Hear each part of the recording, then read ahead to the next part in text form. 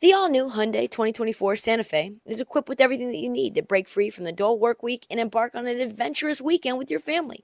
The all-new Hyundai Santa Fe's features, like available H-Track all-wheel drive, standard third-row seating, available dual wireless charging pads, ensure that you can take on any adventure. Available H-Track all-wheel drive so you can take on the dirt trails and kick up some mud. Standard third-row seating so your whole family can experience the thrill together.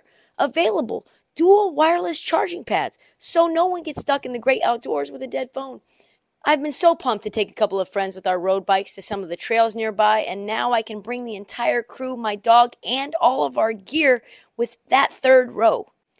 Learn more about the new Hyundai Santa Fe at HyundaiUSA.com. Call 562-314-4603 for complete details. This episode is brought to you by Progressive Insurance. Whether you love true crime or comedy, celebrity interviews or news, you call the shots on what's in your podcast queue. And guess what?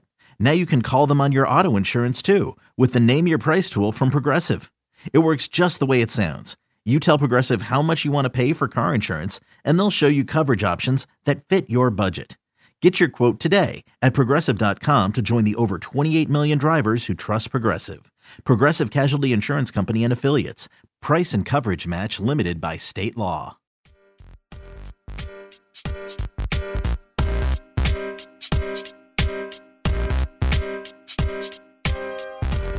All right, let's move around. Some quick updates and news from around the week. So the Sixers and Celtics played last night because this is coming out Tuesday. I haven't seen the game yet, but I can just already know what's going to happen. The line is Celtics by 9.5, and I would not take the Sixers plus 9.5. I'll tell you that. No Embiid indefinitely. He hasn't even started doing physical activity. Has not done any drills. Has only been doing light stretching. Shams said that it was even more severe than initially thought.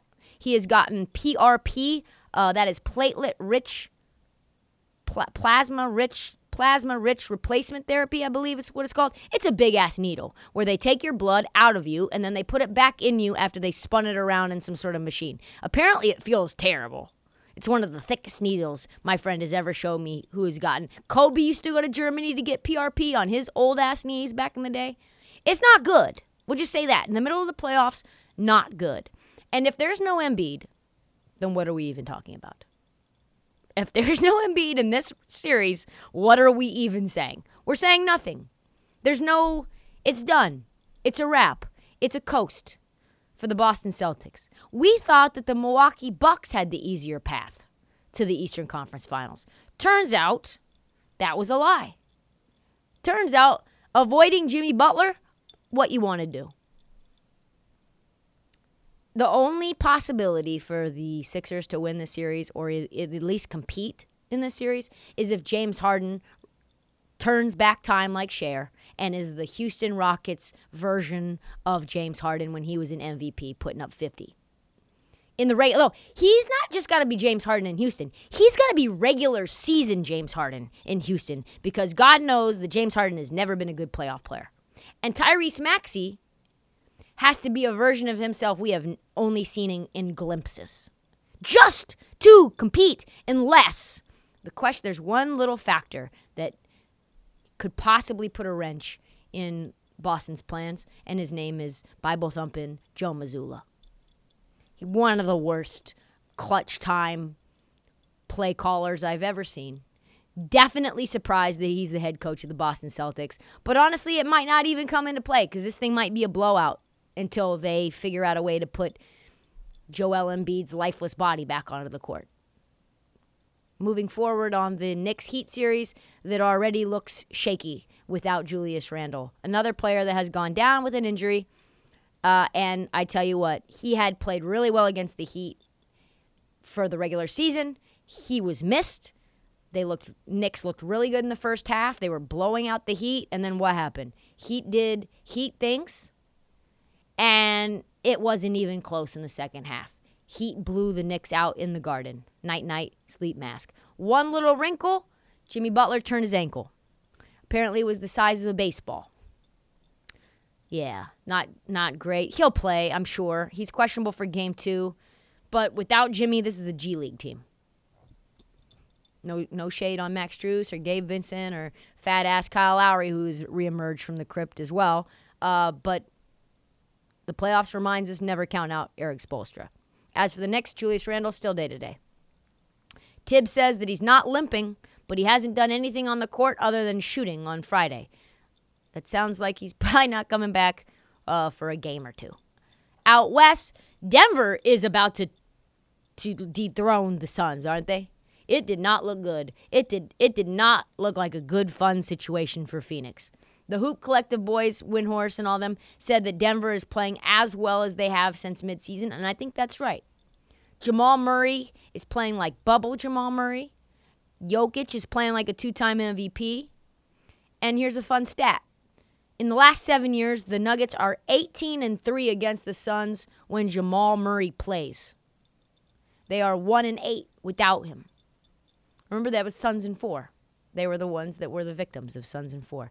The most concerning thing, though, about the Suns is their role players. They don't have that math to math up with the Nuggets, on top of the fact that DeAndre Ayton, my guy, who called himself dominating, is complacent as hell, does not look interested in playing basketball under the rim at the moment. There's a viral clip of him standing around watching Jokic get multiple offensive rebounds and putbacks, just watching. Just like, hey, shit looks fun as hell. This is a good game. He's got to figure that out. He's got to be more involved if they're going to compete.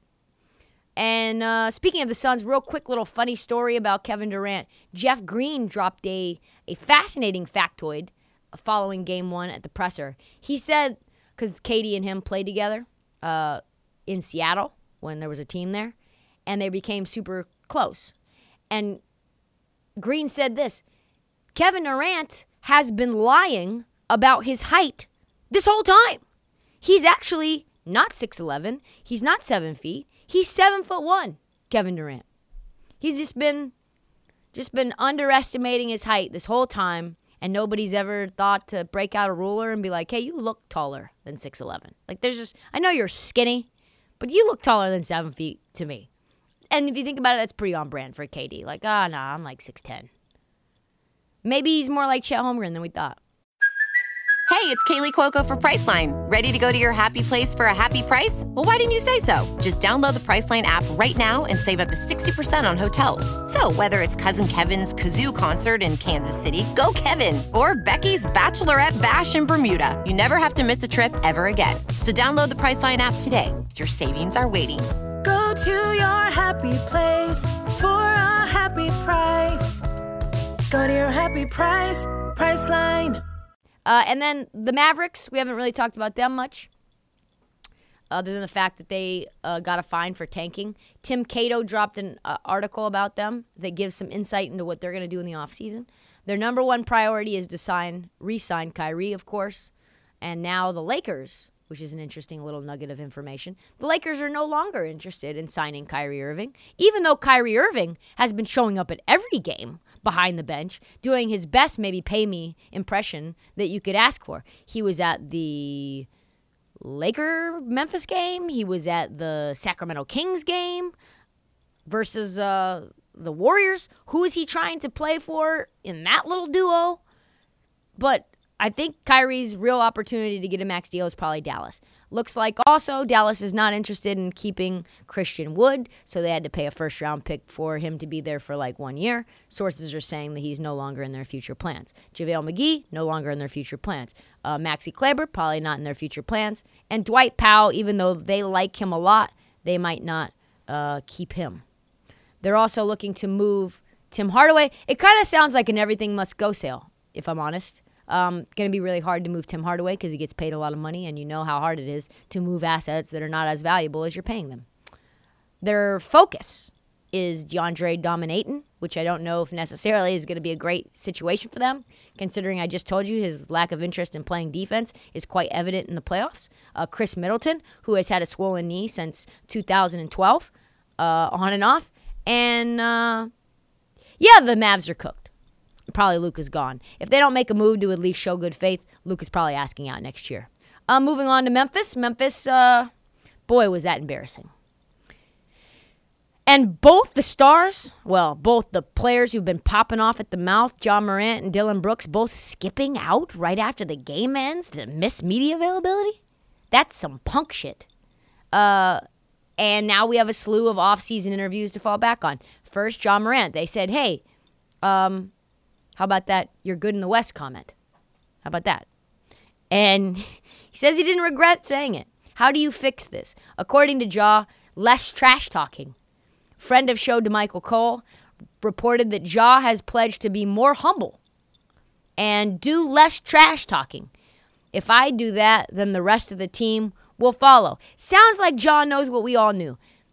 Everybody has a target on them, given the fact that they are fucking annoying and they have too much shit to say and they have accomplished nothing. Are the Grizzlies if they don't have that unabashed swagger? A quiet Ja Morant. I don't know what that will mean moving forward. I think that they should double down and be the NBA's villains. Don't know if that's going to make them a better team. Dylan Brooks and his poke the bear comments probably got him a one-way ticket out of Memphis. He's probably not going to be re-signed. Taylor Jenkins and Zach Kleiman both said that self-created distractions hurt the Grizzlies in the playoffs. Looks like Dylan Brooks probably out of there. One thing's for sure. GM Zach Kleiman says that the Grizz are going to be active, 100% active on the trade market. That means probably going after Mikal Bridges, probably going after OG Anunoby, probably going after Pascal Siakam, all the guys that are available most likely for the right price. That's all the time that we have for the Heat Check. We'll be back Friday with an all-new episode covering the second round series. I hope they're all as exciting as Kings Warriors were in the first round. Do not forget to download, subscribe, tell your friends. Every single one of them. I mean it. Brandon, I mean it. Follow us on social at This Heat Check and at Trista Crick on TikTok because the Heat Check never sleeps, not even during the playoffs.